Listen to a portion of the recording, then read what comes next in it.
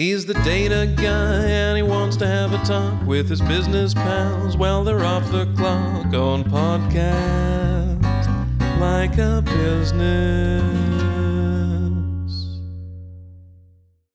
Today we have Mike Lelario with us.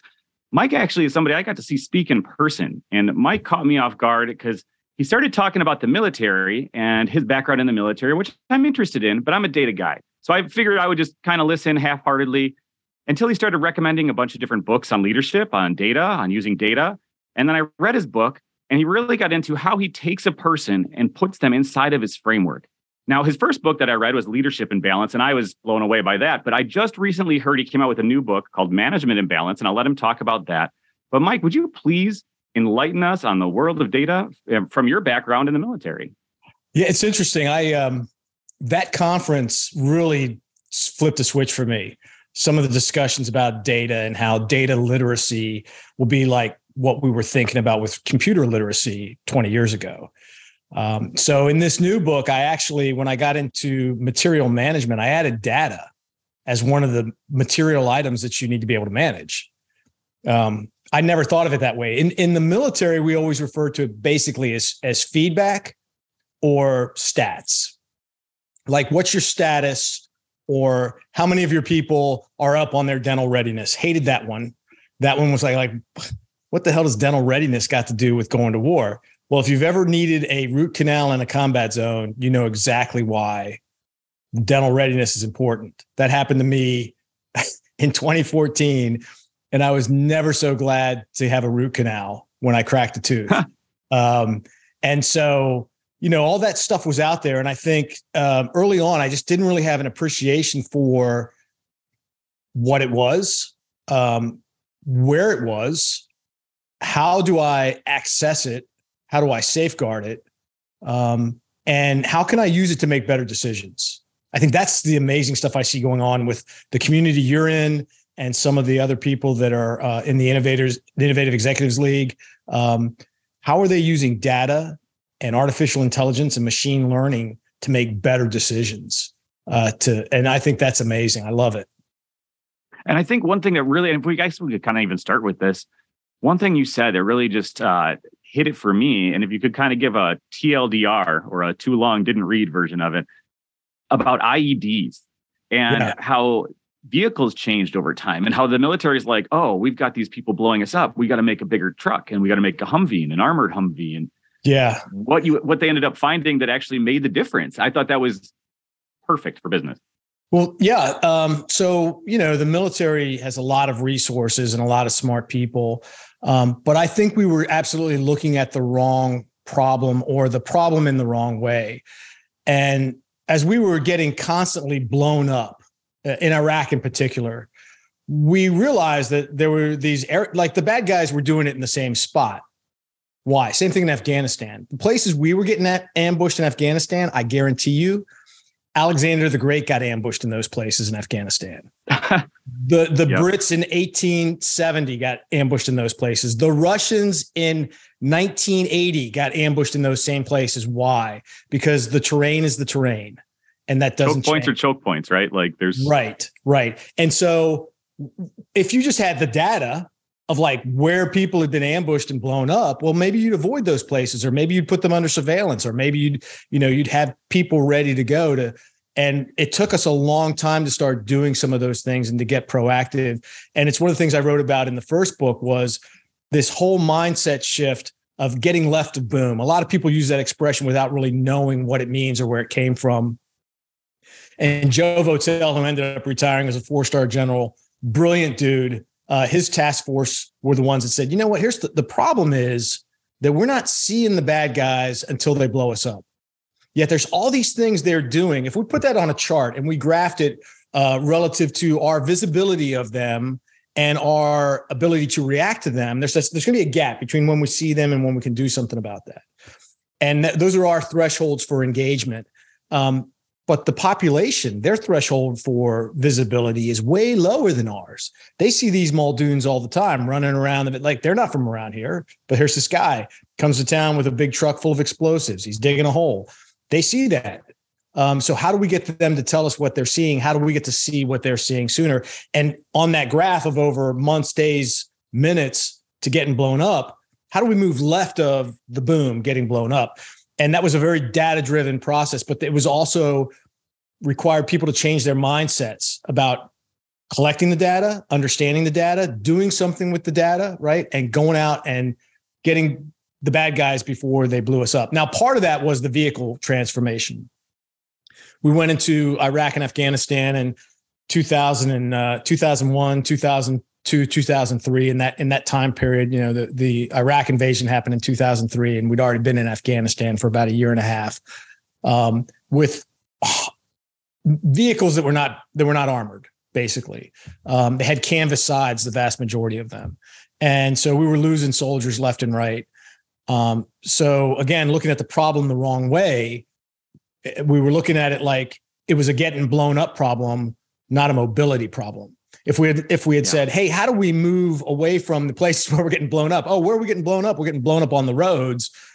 I talked to you guys in June about the guy I worked for in Iraq in 2005. He was running all the intelligence infrastructure in Iraq. And he said, why aren't we calling these things roadside bombs? And I was like, because they're IEDs, you idiot, and then I'm like, oh, we should have been calling them roadside bombs. We might've been thinking about the problem differently.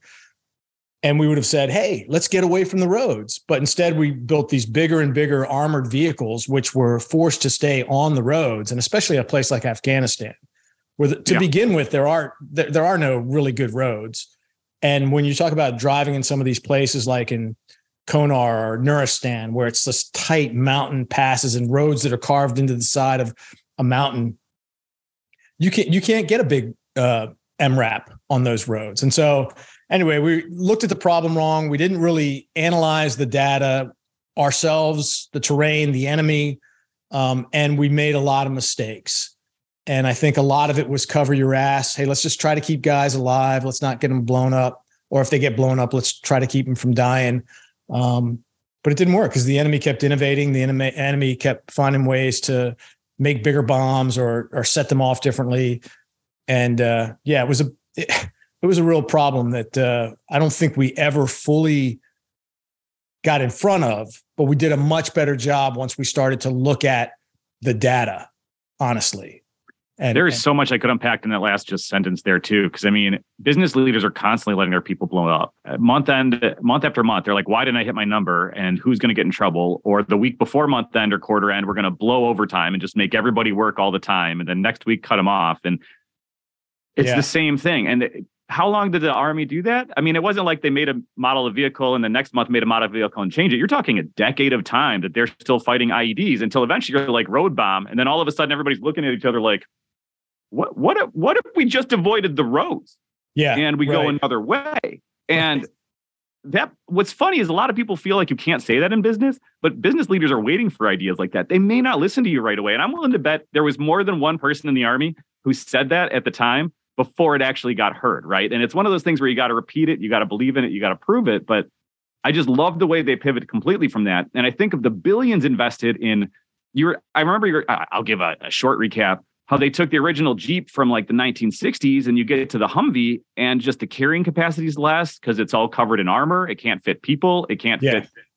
It can't do its job because now we've just tried to fix the problem of IEDs so hard that the tool we're not paying attention to. But if you switch around and say, we need to get people fast across the desert, you got the new vehicle that could carry like 6 people and get them where the heck they needed to go, which is way better. But you have to get to that problem and have the senior leadership actually buy in and own it and say, all right, let's fix road bombs, So I just loved that whole thing because I've seen that on clients. It's very cool to see you fix it. And to your point, you can't fix everything. So a lot of times people see a problem and be like that, well, we're not going to completely fix IEDs, so why even bother, We'll make them a little tougher and move on to next year. I'm glad they took it on and tried to fix road bombs, at least attempted, right? Yeah. Well, and here's the other part of it, which fits into a larger piece of my larger model, right? My business model, the model I try to use with my clients. The book after this one will be heavily invested in this concept, which is recognizing that in life, certainly in leadership and in management, but in life in general, a a lot of things we look at as dilemmas that are an either or proposition. I got to pick one or the other. Don't have to be. They can be a question of balance when we can look at it as both and. And so in the case of the improvised explosive devices blowing up vehicles, we were looking at it as an either or. Do we get blown up or do we not get blown up? Do soldiers die or do they not die? Okay, we don't want them to die. And so that became the whole question, instead of how do we protect soldiers and go after the bad guys, both end? How do we play offense and defense? And so I think that was, the reason for me bringing in that story about the Chicago Bears from 1985. It's like, you got to play both offense and defense. And we weren't doing that. We went totally on defense. And here we are, the most capable military in the world.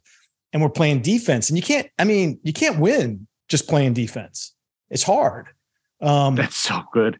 So true, though. And a lot of people, it's easy when you get your licks, right? When you get hit a couple times to go in that defensive mode and to be like, well, I'm just going to stop the damage. I'm going to stop bad things from happening. And it doesn't work like that, man. In business, the next month and the next quarter is going to come, and right. In the Army, you're going to have more people coming on deployment. Like fix the problem. So I think, the units that did well were the ones that were thinking like this and trying to get ahead of it and trying to capture the lessons learned and collect the data and use the data. The ones that didn't do well, it's like, this is another problem with the military. We were rotating units in and out of Iraq and Afghanistan, generally 12 months. And so there was no continuity of effort. Unit A comes in, and in 12 months, they're doing what they think is right. Unit B comes in behind them, and they're like, look at these guys and go, man, you're all jacked up. This is stupid. Like, they never ask why you're doing the things you're doing or how did you come about doing the things you're doing. And 6 months into it, they smack themselves in the head and they go, oh, now I get it. Now I see why you were doing things that way. So they've lost 6 months. They're back on to square one. And every year it was like that. And so instead of fighting, probably heard this expression before, instead of fighting a war for 20 years, we were fighting 20 wars for 1 year at a time. And that crushed us. And again, a large part of that is, number one, we didn't have a unified objective. There was no strategic objective for us going into Afghanistan and Iraq. I'm sorry, there just never was. Yeah. No. Hey, president. Man, you spent more time there than anybody else I know or will listen there. So you say you know it better than I do. We never had it, and that's a decision that has to be. You're talking about sending your sons and daughters to war. The people at the very highest part of the chain of command need to be clear on what it is we're trying to accomplish and why that's important. And we never articulate that. It's okay, got it. 9/11 happened and we wanted to get the guys who did that, but that quickly went away. And so, not having that, number one, and then number two, some guidance that says, because that's the place we're going to, and that's the reason why it's important, we all need to continue to work towards that end. And so data can help you with, I think, a big thing that we're lacking, which is continuity of effort. We have unity of command as a principle of war, and we have unity of effort as a principle of counterinsurgency. But there's no continuity of effort anywhere in our doctrine, and it ought to be, given that we've gotten away from, we're in for the duration. Like World War II was, maybe Korea, the last wars that we fought, where we said we're in it for the duration. You signed up, you don't go home until Victory in Europe Day or Victory in Japan Day. Yeah. Right. And now it's like, well, we're going to rotate you 1 year at a time, because we know we got to be aware, cognizant of, what's going on back home and the families. And again, we're only playing one side of it. We're thinking about the families, and that's great. That's important. But we also got to think about winning the war, and the sooner the better. And let's keep everybody in it to do this right and get them home as soon as we can. And get that's out of it for good. Right. And so again, a lack of understanding of what we were trying to do, but also a lack of shared data, shared knowledge, right? Data. Oh yeah. Data enables knowledge, right? And so because I love in your book how you talk about Napoleon too, about that. So Napoleon you give the analogy, he would write stuff and he would give it to a colonel. And I was having this talk with my team earlier today. I made them do the what was that? The VARC. Yeah, do yeah. those assessments and all that stuff. I mean, your book is just packed with information. I could give away 2 or 3 things, and that isn't still your old book. I haven't even read your new book, so I cannot wait to go jump on that. Well, I could move this, and you can see the cover of the old book if you want. But yeah, right. I'm telling you, it was so good. But you talk very much to the different levels. Like your old book is leadership and balance, and I'm very much in that realm. Like I started a company, I'm leading a bunch of people. Management, I'm assuming you're speaking to the people who are on the day to day. They're more tactical, and it's more how to get that kind of stuff done. Yeah, I mean, so my third book, which will hopefully, I hate that word. My intention is to have the third book out before Labor Day. That's my intention. The third book, I felt I could not write until I wrote the second book. Have leadership and balance. I take leadership and I break it down into what I think are the 4 essential domains of leadership: communication, adaptability, focus, and influence. And describe that the need for balance and that struggle between our natural tendency and why I created my leadership fulcrum assessment, that struggle between how you naturally want to show up in each of those 4 domains against what the situation demands of you in any given situation. So that's leadership and balance. But before I could write the third book, which is about finding the balance between leadership and management, I thought, well, I got to define management first, right? So that's why I wrote this book. This book is an attempt to do for management what I try to do for leadership, state or define what I think are the 4 essential domains of management. And for that, I have time, material, risk, and change. I think those are the 4 essentials of management. You got to be able to manage those 4 domains. Some of it'll bleed over. I don't include cost because those 4 things affect cost. So really, cost is driven by those other 4. So it doesn't get its own domain in my book. Hey. And so the question of balance comes from, how do you manage with your current condition, which is some measure of abundance or scarcity? And how do you manage in those 4 areas, depending on your condition? Again, some measure of abundance or scarcity of time, material, risk, or change. And how do you prepare and balance that against preparing your team for the other condition, because it's coming? Right? If you have an abundance of time right now, get ready, because as you get more tasks thrown on you, you now will not have an abundance of time. You'll have a scarcity of time. How do I prioritize? How do I manage these tasks so I don't run out of time? And so that's this book. This book is intended to define management in terms of 4 essential domains, give tips, techniques, and tools to the manager. And the subtitle of this is for the fulcrum-centric plan for new and reluctant managers, because I've met so many people who get pushed into management positions that never really wanted to be a manager. You know, they loved analyzing data. They loved writing code. They loved working the line in an assembly line in a plant, but they were the best at what they did. And when senior management needed somebody as a supervisor or a manager or a director, that person got hey-you'd, probably without much preparation, probably without much consideration to their own personal desires. And then what? And so I tell a story about a composite character who her name is Donna Frazier, and she's a mix of a lot of people that I've seen over the last 6 years for sure, that get thrust into management positions with little to no preparation. And this is my gift to them. I hope primarily they're my primary audience, that kind of person. But I hope that senior management can learn from this too, in terms of prepping your team, prepping your individual contributors that you're looking at that are part of that succession plan. How do you get them ready for the inevitable, which is probably a promotion to management if they're really good? Man, that's overlooked like all the time. And it's another one of those, I see both sides of the problem, because I see a bunch of people who think they're ready for management or think they're ready for the next position or think I've been doing this for 5 years. Obviously, I'm a lead or a senior or whatever. Yeah.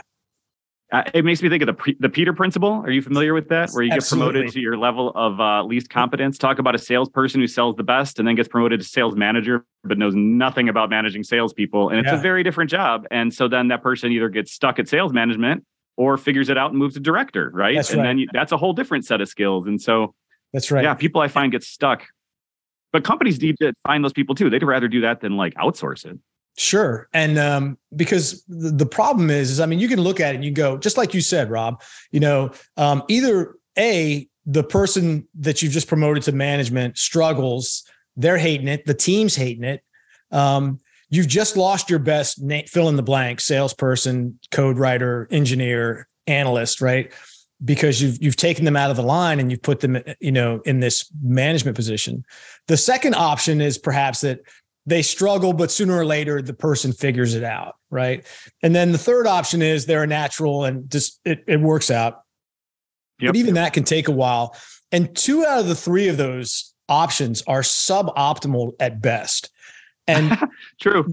And so why would you as a senior leader not start to, if you understood that, why would you not start investing in your people, start surveying your people, number one, to see who thinks they're interested in doing this management thing, because there's a lot more to it than just a bigger paycheck. And, right. And anyway, I think, so that's my secondary audience is senior management that could do a better job of picking these people. I'm sure anybody who's listening who's senior management is excited to hear that. Even if they're not senior management, they're hoping their senior management hears it. So, they can go ahead and share it with them if you want. Yeah, I'd love it. Out. But no, I really do appreciate that. I do want to make sure we answer ask you some of the questions we get to burn everybody with. Yeah, sure. I know one of them is, when did you realize data is everywhere? And I know we kind of talked about when you started picking it up. It sounds like you were doing it a lot in the field. Now, were you cognizant that data was so important, or was it just like, oh yeah, wait, I got to get that? It's just part of the protocol. Again, it was like, feedback, right? Like you go to a range to do either marksmanship to zero your weapon, or to do what we would call a live fire exercise, which is, fire and maneuver. And you need feedback. Am I hitting the targets? Am I being safe? And so we use a combination of instrumented targetry that, knows when a bullet hits it or drops when a bullet hits it, and observers who can kind of, coach you through what went well, what didn't go well. And the basics of that, the military has always done very well. But it's the storing of those lessons learned where we fall short. And it's the recognizing how to take that data, that feedback, those lessons learned, and using it putting it into the next iteration. That's where the military fell short. And that's where I never really saw, if I saw the true value of data, I would have been stomping my feet constantly to go, no, we got to fix this now. And so it's only been more recently. And like I said, the Innovative Executives Summit, Innovative Executive League Summit that I participated in June was really illuminating to talk to you and some of the other folks who were there, Olga and Maya and just crazy. Like, I'm like, wow. Oh yeah. Had not even thought about it in this way. And so I'll admit it. I'm a newbie to this thing and a new convert, but I'm drinking. Yeah, data convert. I love it. I'm a data convert, man. You hooked me. Well, what's crazy is I come up the other side, man. Like I just get the ugly data on the back end, and then I kind of hear from somebody how they're missing a deadline or how they've got to go do a customer report. I just get the sad story and a hunk of data, and it's like, Rob, we got to fix this. So I've seen it all across the board. I've seen it in logistics. I've seen it in operations. I've seen it in my family reunion data, in my scout data, I couldn't even tell you the number of times. When I was in commercial real estate, the stuff they do with data is fascinating, but I get to kind of experience your world by just asking about what data is interesting to you. And your world was fascinating because your point that the military has a ton of systems and techniques and processes that it's been refining over decades, generations, right? Like it knows how to take a new recruit and train them to be a field soldier. And that could be challenging because a lot of managers will say, well, I got my gut. I've been running this business for 30 years. I don't need to look at your high performance VR data to tell me what actually happened. But to your point, had they looked at a VR mission or I don't know, some sort of tactical training mission and seen half our guys are flagged and easy to be seen just because they don't know how to walk right. I'd much rather find that out in boot camp than when we're deployed. So yeah. It's funny you should say that. A really good friend of mine, I spent a year after I retired from the Army running a program on Fort Bragg called the Army Center for Enhanced Performance, cognitive skills development, sports psychology based. And very good friend of mine now is one of my performance specialists who worked for me back then. Her name is Cecilia Kraft. She ended up leaving the Army, working with the Army after a couple of years working with Green Berets at Fort Bragg, and taking a job with the Cleveland Indians. And she's now with the Philadelphia Phillies. So she's taken both teams to World Series. Gotta love it. But she tells a great story about how, in the old days, the scouts, they'd go out there and what they were looking for was, great looking guy. He's got long legs, obviously strong physique. Man, you ought to see his mom. It's like, yeah, right. Got a hot girlfriend too. These are the kinds of things they were looking at, and then bring in the Moneyball guys and talk about data analytics now. And you got all this stuff like the Houston Astros. I remember seeing a story about how they weren't even telling their own guys on the field why they were doing these shifts. Like that was top secret information. It was so top secret. They didn't even want the infielders and the outfielders to know why when Lelario comes to the plate, we're shifting everybody over to right field. I mean, now everybody knows why, but that's, I think, the perfect example of an industry or a domain, whatever we're going to call baseball, that has had the most, for most of us who are just out there watching and maybe we're paying attention, the most obvious representation of the importance of data. No, I agree. I loved the whole movie Moneyball, and the whole thing was great. I mean, the way they use data, the way they look at a person, and instead of saying how many home runs does he hit, but how fast is he to first base? How fast is he to second base? Yeah. I know a lot of business leaders that would love to do that. Let me look at the process and help me. How good is person A moving a box versus picking up a box versus putting down a box? And that matters, man. Like, it depends on how far you're moving across a huge logistical warehouse. Look at Amazon. They have people 100% stand still, and their devices move on QR codes on the ground. It's all data at that point. They've shifted. Some of the early studies in human factors, right? Deming, I think, the size of the shovel for the person shoveling coal into a furnace. Like they optimized the size of the shovel based on what? Data. How much a person could lift. Yeah, right. Which was, it was very much it was the analog version of it, right? We're going to observe, we're going to see how much it is, like how we're going to watch it for a while, see how effective you are, how efficient you are with different size shovels. And they go, that's the shovel right there. It's like, okay, well, that was like an early version of data analytics, I guess. And I think the other thing that data gets right now is it's like the holy grail. Everybody's like, oh, well, I'll just look at the data and it'll fix it. And I think the thing you help evaluate is it's not the data that does it. It's the people understanding it, interpreting and listening to the right part and kind of saying, hey, this isn't correct. Because on the front line, it's not showing what I'm seeing in the data. That's always something that I think is so helpful. Yeah, absolutely. Let's go down that road. When's a time that data's ever burned you? Like you thought, oh, for sure, this is going to be a good idea. Just look at the data. And then all of a sudden, maybe not. Yeah. Probably investments, right? Like, I got into. That's a good one. Yeah, that one you feel. I had a guy get me in, start teaching me about technicals, right? Like technical analysis of the market. And I mean, some of it is crazy. Like, the Fibonacci sequencing and Japanese candles and seeing like, when it crosses its 20-day moving average and, points of resistance, points of support.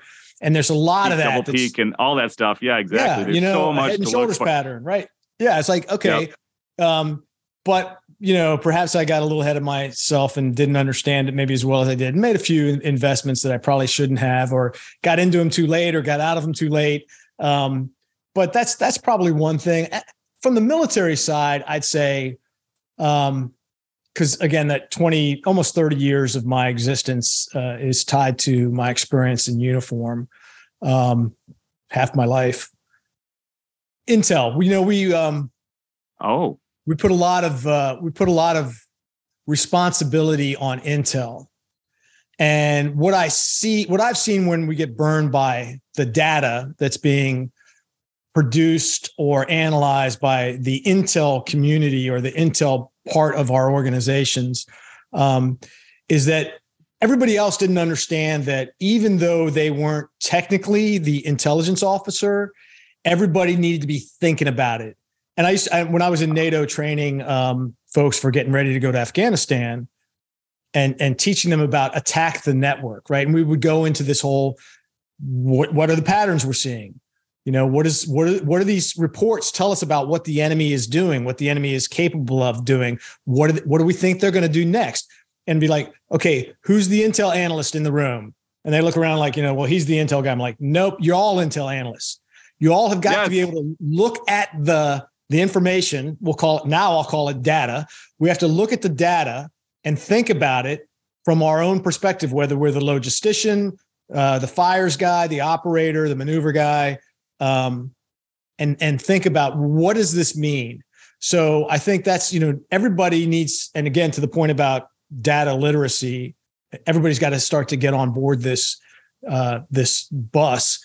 And I think, that's a big one, that we just, I didn't think you'd say that, honestly, because I thought the military would have a whole team of super intelligent info guys. And then there's the grunts who just go do stuff. But in business, I'm trying to do exactly what you're saying. Like, I don't want to drop a report on somebody's desk that says to fire 20 people, unless you're darn sure those are the right 20 people. And don't just look at it and say, this must be true because Rob said it. You know what I mean? Right. Like, make sure you understand why those 20 people, like, what they do right or wrong, or, you know what I mean? Right. Or that's kind of cool to think about that way. I didn't think about that from the front line of the military person, but I guess you need them to be able to react. You can't send somebody in with bad intel and now they just sit there waiting for Brad to come with the new report. They have to. Right. And that's, I think the other thing that we would do, and I see this in business too, is that people often cannot separate the important from the interesting. There's all this stuff that's coming in that's like really interesting. Like, hey, the bad guys were doing this and they did this. I'm like, okay, that's interesting, but is it important? That's what I need you to help me figure out. Separate the important from what's interesting. Because, a lot of it can be really interesting, but totally irrelevant to either what we're doing or what we need to do. So that's another piece, I think, where data can burn you. If you start like, oh, give me more. This is really interesting. Give me more. Like, okay, but what are you going to do with it? Like, you need the important stuff and then do something with that. I love that. Yeah. I always say, like, tell me what levers you're going to pull and I'll tell you what information I'll show you. But if you're not going to pull levers, I could dump books on you all day. It's not going to do you any good. That's what right. Are you going to do about it? That's right. That's wild. So another one we do ask everybody is, are you familiar with the term imposter syndrome? And if so, have you ever dealt with it, or how do you handle or deal with it? Or tough one, right? No, it is. I am familiar with the idea of imposter syndrome. I don't know that I can say honestly that I've ever felt like I was an imposter for long. And I'm not advocating the fake it till you make it. I pride myself on always being able to make connections and see where the connections need to be. And if I was to include myself, if I was lacking in something, who I needed to bring into my mastermind or my team to help me figure stuff out. And I think that's, you wouldn't put people into a position to have to suffer imposter syndrome if they didn't have some potential. Now, maybe you did because you were out of choices, right? And so, like, hey, Mike, go do this thing because there's nobody else to do it. But usually there's some potential and some, performance and potential, some measure of that in those decisions. And so, if you find yourself in a position where you think you're not ready for it or you're an imposter, just step back and go, well, wait a minute, I was put here for a reason. I've got skills. How do I use those? How do I leverage them? Who else do I need to go find to help me? And so I think I've been pretty good at doing that. So I don't, and I'm not saying I'm great or that I've never had that. That's freaking genius, man. I love that. That I would be happy to pass it on to anybody struggling with it, because this is people doing it all the time. And a lot of times it's like that. You get promoted to a new position and you're like, oh man, they're going to come fire me and take me out today. They know I shouldn't be here. Today's the day they get it. I'm going to meet with my boss. When in reality, they're just happy you're taking care of everything. They think you're doing good. And yeah, you have your own flaws and mistakes, but they're happy to work with you on that. Yeah. I love how you said that too, how you know who to reach out to. You realize that you're not imposter because you're not being everything. You're being the one guy who can make sure you can get the right stuff done. And they're being their own people. I thought that was a really cool way to do that too, because you're not overwhelming yourself with I have to be perfect at everything or be this special thing. That's right. And I like to talk to people about the difference between the relative and the absolute. And there are certain things where we need to have an absolute standard. Like this is where we're going. This is what we got to achieve this. If we fall short by any measure, we failed. But there are also things that are best suited for a relative standard. And one of those is, am I better today than I was yesterday? Like, I'm not there yet. Like, I'm not where I want to be in absolute terms as this person. So I think that's another way to get through imposter syndrome, is to look at yourself in terms of the relative change and improvement you're making, the relative change and improvement your team is making. And now at some point you got to go, okay, are we ever going to get there? And what does that mean, in terms of success or failure in our mission? But early on, especially, like, am I learning more? Am I getting better at this? Is the team getting better at this? Do I feel like people are coming to me and telling me the things I need to hear and know? Is that getting better day by day? That marginal, every day, just a little bit better, that you can better to get 1% better at 100 things than to try and get 100% better at one thing. And do that over time. So I watched a YouTuber say that actually this morning. Is that if you want to have a good channel, have each video be 1% better than the previous video. He's like, just a little bit. And I love that you resonated with that. Exactly. I'm sure you didn't watch the same video I did, but it's just funny that matches. Yeah, no, but again, none of these thoughts are original. I think there are 6 original thoughts in the history of the world. I've just maybe repackaged it or said it differently. So, Brian, any other questions you wanted to ask or any other things we want to have? I'm going to leave it open for you a little bit. I know I've been bogarting. No, that's all right. That's all right. So you've got your leadership in balance and management in balance, and you want to do leadership in a management book. What kind of data drives you to put those things together the way that you have? Like, is there a problem that you saw that you needed to solve, and these books are solving that problem? Is it a people problem? Is it an industry that you were in that gave you kind of the guidance to sort of define these things? Yeah. So my framework is my framework is balance and 4 as a structure. So 4 essential domains of leadership, 4 essential domains of management. This other book, the 4 essential domains will be what, when, how, and why. The what, when, how, and why of when do you manage and when do you lead. And the thing that really inspired me to do this was I was asked to talk a lot on this subject. And often, especially with new leaders, they'll ask you the question, which is more important, leadership or management? I'm like, well, that's a trick question because they're both important. Right. The better question is, how are they different? And then that should lead you to a question of, well, when do I do this one over that one? And go back to my discussion of the dilemma versus balance, right? If you see it as an either or, you're thinking, well, I've either got to manage here or I've got to lead here. And the answer is no, you got to be able to do both. It's just, you've got to put a little more emphasis on one while you're still doing the other. And COVID-19 for me was the catalyst. It was the inciting incident for a lot of what I'm going to write about in this next book. And one of the stories that I want to tell is one of my clients and how well they navigated COVID-19, because whether they knew it or not, they were at the same time mitigating the risk of COVID-19, which is a management process. And they were finding acceptable risk, which is a leadership thing, right? Leadership is there to find acceptable risk. Management is there to find ways to mitigate the risk. You got to do them both, offense and defense. And so when that happened, I was in the middle of writing a different book for my second book. And when COVID-19 happened and everything shut down, I was like, well, that book's on hold. And then when we started coming out of it, I was like, well, I got to add something about COVID-19 to that book. And then I started, as I was working with my clients, this one client in particular, started hearing the stories and how well they did and all the market share they grabbed from their competitors who decided just to try and mitigate the risk. And they shut everything down and they closed all their stores. I was like, wow, that was absolutely the wrong way to go. And you can look at state governments, and it's kind of the same thing. If you're only doing one, you're probably going to fail. You're going to fail your mission. You're going to fail your people. You got to do them both. The question is, how much of each, and where do you find the balance? And balance isn't about equal.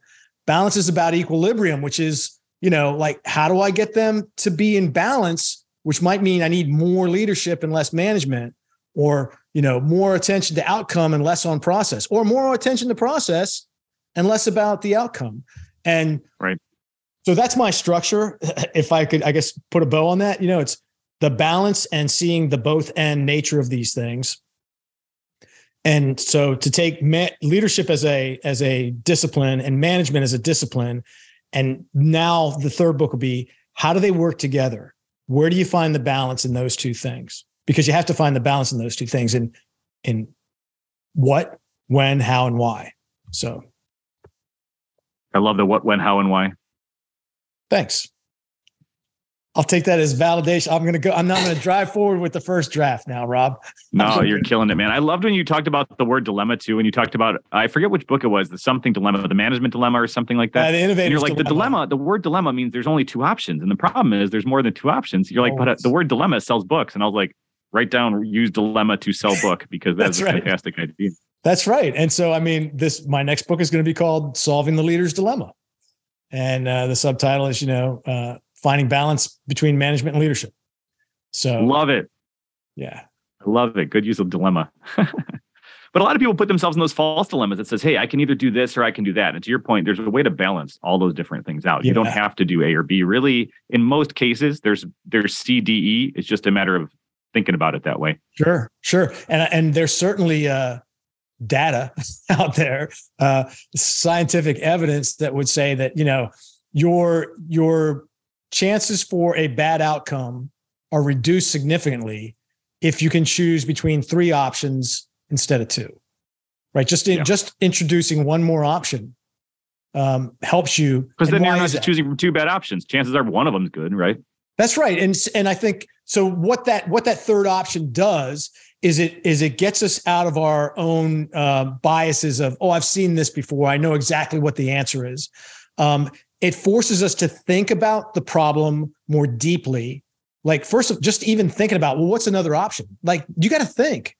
Like, it's not just, it's clearly do this or don't do this, or do A or do B. Like, what's C? What would C be?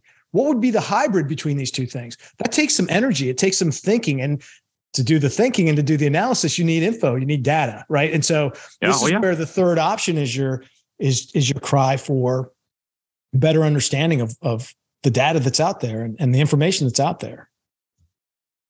How's that, Ryan? I think we've covered most of our normal question list in one way or another. So I think it's time. Oh, sweet. We were just chatting. That was even easier. Just chatting. We hit it all on the head here. So I guess, Mike, unless there's anything else you want to talk about, whether it's your books or your process, if you want to give the viewers any other bites of that. Yeah, we usually give people a few minutes at the end to kind of say, hey, this is what I'm selling or how to get at me. Yeah, exactly. A 60-second period where you get to shout out whatever you want to, whether that's your LinkedIn, your website, where they can buy something, where they can reach out to you, a charity that you're interested in. So, Mike, the floor is yours. Or in the middle, I try to keep a notepad next to my bed, next to the shower, and in here in my office, so that when I have these brilliant ideas, I write it down. And I didn't. The notepad next to my bed was gone, so I had to actually get my phone and speak into it to make a note. But what I'd like to say is, what I try to do as a differentiator from, maybe all the other former military guys that are out there doing leadership and management consulting or training and coaching. And I do all those things. I try to facilitate process improvement, organizational effectiveness. My real passion is within working with leaders, managers, to help them improve their individual skills, to help them improve the outcomes that their teams are achieving. But I thought about it this way the other night, is what I try to do is operationalize, give you something that you can actually use. So operationalize the universe of potential solutions to fit your specific problem. I mean, I'm not trying to bring anybody into my past life as a Army Ranger, paratrooper, and, make them do push-ups or burpees or whatever, right? What I'm trying to do is meet you where you are and help you solve your problems in a way that gives you real solutions that can help you right now, today, and whatever it is that you're doing. And so to that end, I mean, people can find me at my website. It's bethefulcrum.com. I'm on LinkedIn and Facebook with both my personal site, Mike Lelario or Michael Lelario, and bethefulcrum.com, as well as my company, Crispian Consulting. Or actually, it's just Be the Fulcrum at Facebook and LinkedIn. And I can't think of a better way to live this post-Army life.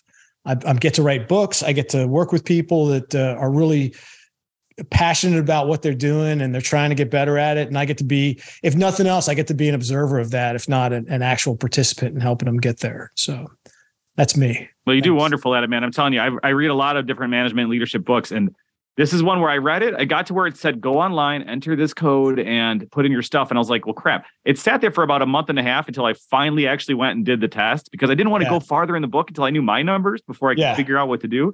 But once I did, I was like, oh man, this is fantastic. This fits me just right. And this tells me when I need to be more rigid and more flexible.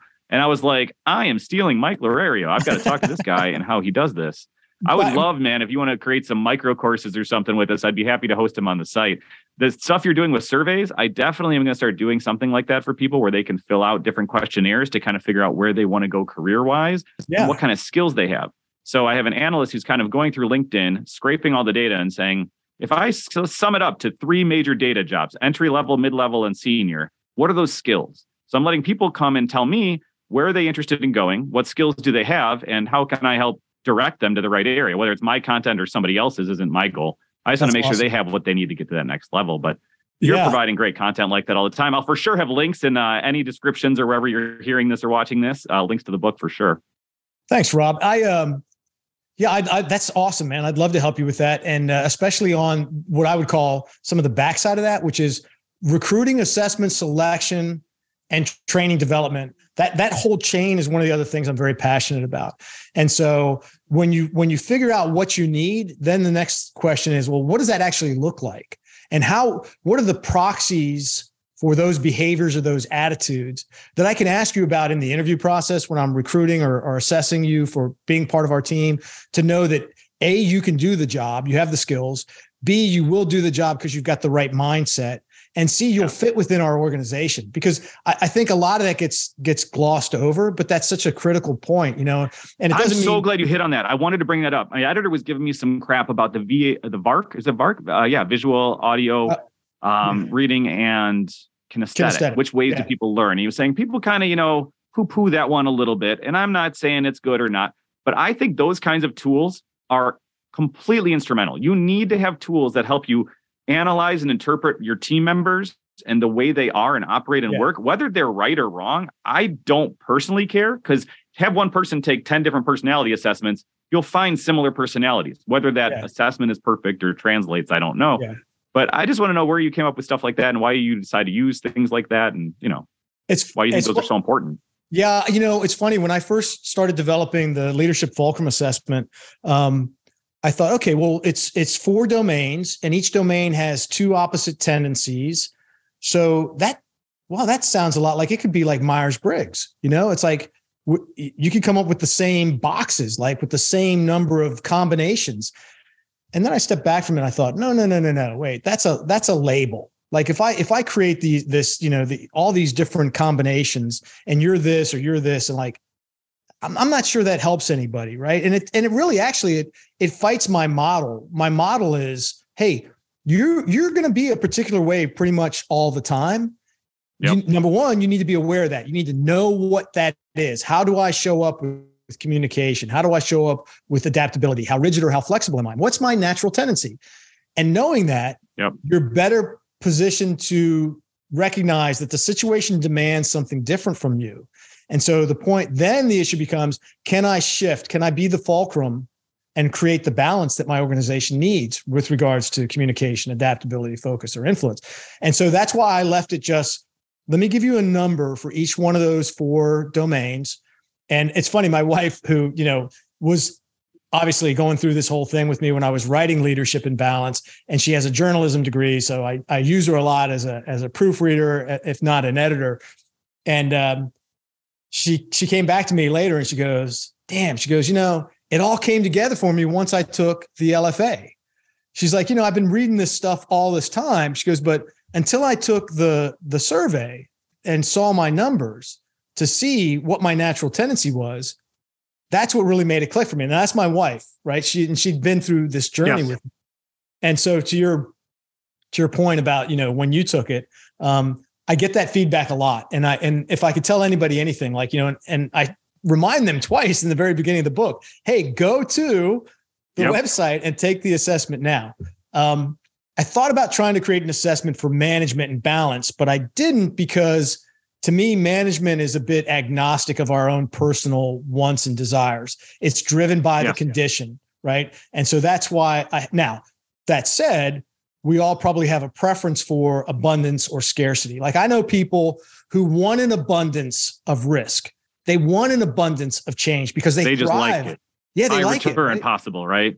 Right. And so when those things are scarce, they get bored, right? And they stagnate. Yeah. And so that could be a good thing to try to figure out. Maybe with some help, I'll put together that assessment. But yeah, I think they're important tools because you need to know where you are. That's feedback. That's data, right? And then you need to know, then the situational awareness comes into play where I can see that the way I naturally am isn't going to work here in this right. particular situation. No, I totally get you on that. I mean, it helps me too, knowing what other people are. Yes, depending on what they answer, maybe it'll change. But if most of the people I'm working with are visual, that means I probably need to spend more time on my visual communication than I would on just writing documentations and reading. Now, my editor and Ryan here are cringing because they know there's value in having the written because of SEO and search engine optimization and all that stuff. So I'm not saying you can ever just ignore one, right? You have to lean into both in balance, like you're saying, back and forth. But I think those are just really helpful tools to kind of aggregate at the whole. Like if you have 500 people, just knowing in general where they fall in those spectrums, even if it's only 50% right, would I think so. There's two sides of the VARC, right? Which if you got a minute, I mean, I love the VARC because again, it's about preferences. And so whether it's my survey or whether it's a DISC survey or Myers-Briggs, none of those things are worth a flip if you don't answer them honestly. Too many, the biggest problem with most of those types of assessments are that we're answering for ourselves. And we know what the right answer is in a lot of these questions. We know what we ought to be saying. And so sometimes we say that instead of how we really perform or how we really behave.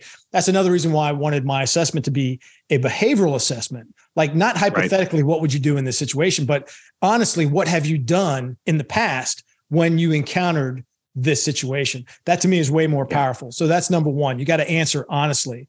And if you don't, you're going to have bad information. So, but even if you do, now you've got some feedback, right? What do you do with it? For me, the VARC, the importance of the VARC is it's about a preference, right? A learning preference. I believe that communications and learning are very similar. And so the preferences are very similar.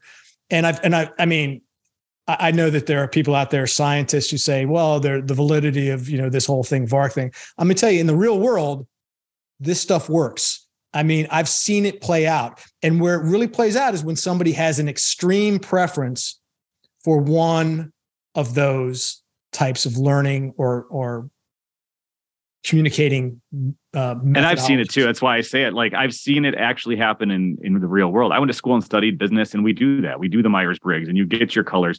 And what's interesting to me is how that changes over time too. If you think we have these innate tendencies, that's true. But 18-year-old me is different than, 38-year-old me and has a different tendency than 18-year-old me would have had. Right. However, it does need to pivot on whatever those different scenarios are, right?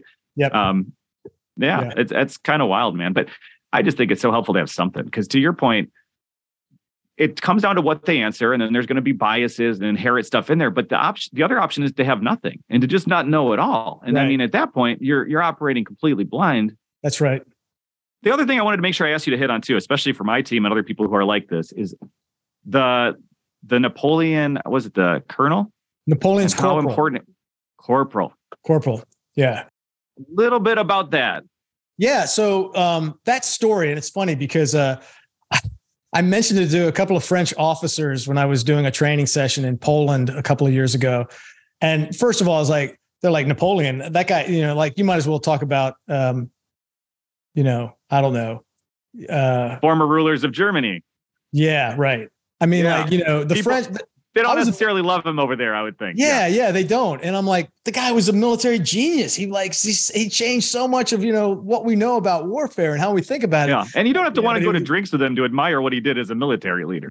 Yeah. So anyway, Napoleon doesn't have as much of a following in France as I thought he was going to have. But anyway, so the story as I heard it And again, I don't know if it's true, but it's a great story because it's the lesson there is brilliant, right? And the story is that Napoleon understood that, the people writing his orders of daily instruction for the army, like, a couple 100,000 dudes, the levée en masse, and I probably didn't pronounce that right. I don't really speak French, but that's one of the innovations the French did was basically conscription, the draft, right?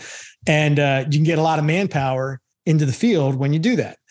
And so the people that were going to be doing the fighting were very different than the people who were writing his instructions. And so the story is he would pull a corporal. Now, granted, this corporal would have to be literate. He would pull a corporal, and that's not the lowest level, right? But that's the first line supervisor. I like you say has to be literate because most of them may not have been, right? Like these are, like you said, these are like they just got promoted to level 2 of military. They're that Peter Principal leader. New guy doesn't know anything. I was just infantry yesterday, and he pulls him over with, this is the head of the army, and says, hey, double check these military important docs for me, right? Right. And you can imagine, like back then, when you even though we had muskets, your primary weapon was the bayonet on the end of the musket. And so it takes a particular type of, let's say, backbone to be in that fight and to stay in that fight and to be good at it and to live through it. And so you get promoted to corporal, where you're now in charge of 10 other dudes who you've got to make sure they're doing all the right things and using the bayonet. And so this corporal has to be literate, and he brings the corporal in and hands the corporal the orders that his colonels and generals have just written for the daily instruction of the army. And he'd have the corporal read it, and the corporal, he'd say, okay, now corporal, in your own words, tell me the instructions. What is it that the army is going to do today? Or what is it the army will do in this attack? And the corporal would say back to Napoleon what he understood the orders to say. And if it wasn't exactly the way Napoleon intended them to be, he would send it back to his staff, back to the colonels, back to the generals, and say, rewrite it. This isn't clear. This is ambiguous. This is not right. And until they wrote it to where the corporal could read it, the person who was going to actually have to execute these orders, until that person could read it and say back to Napoleon exactly what he intended, they kept doing the redo, right? And so, again, don't know if that story is true, but it's brilliant in the sense of know who's going to actually have to perform the instructions that you so brilliantly are concocting in your mind and are transferring to paper or in a podcast or something, however you're going to communicate those instructions. Recognize that the people who are going to have to do it may have a totally different view of the things, may have a totally different education level, may have a totally different vocabulary. And so, you got to understand that. Otherwise, you're not going to be an effective communicator. And if you're not an effective communicator, all the other stuff just kind of comes crashing down. Yep. So that's Napoleon's corporal. I love that. Thank you so much. I know I torture my poor team all the time because I'll go ahead and scratch off something I think is a perfectly legitimate plan, and I'll give it to them, and they'll be like, Rob, this is almost trash. Like if it was a little better, it'd be trash. We're not quite there. And they feel bad giving me that feedback because they know I wrote it, but I got to go write it again. And it's a process. You know what I mean? And it doesn't bother me. I'll do it as many times as I can to get the message across, but you got to get that honest, open feedback. That's right. And the desire to have it relayed. And then I know once it's passed on, it's going to happen exactly as I want because I was able to articulate it correctly. Their gift to you is that they are telling you that it doesn't make sense or that it needs to be rewritten. Your gift to them is that you're open to that type of feedback. Yeah. And you've created an environment where they're comfortable and they feel safe doing that. Mike, thank you so much for talking to us today, man. It was very, very insightful to see all of this from your perspective. Thanks, Ryan. Thanks, Rob. Appreciate it. It was fun. I had a good time. I'm doing a launch party. Book, man. Thank you. We're doing a launch party tonight at LeClaire's General Store here in Fayetteville. And it's been a great week. I'm pretty pumped. All right, Mike, enjoy your weekend. So thank you again for your time. You too. Take care. Y'all have a great weekend.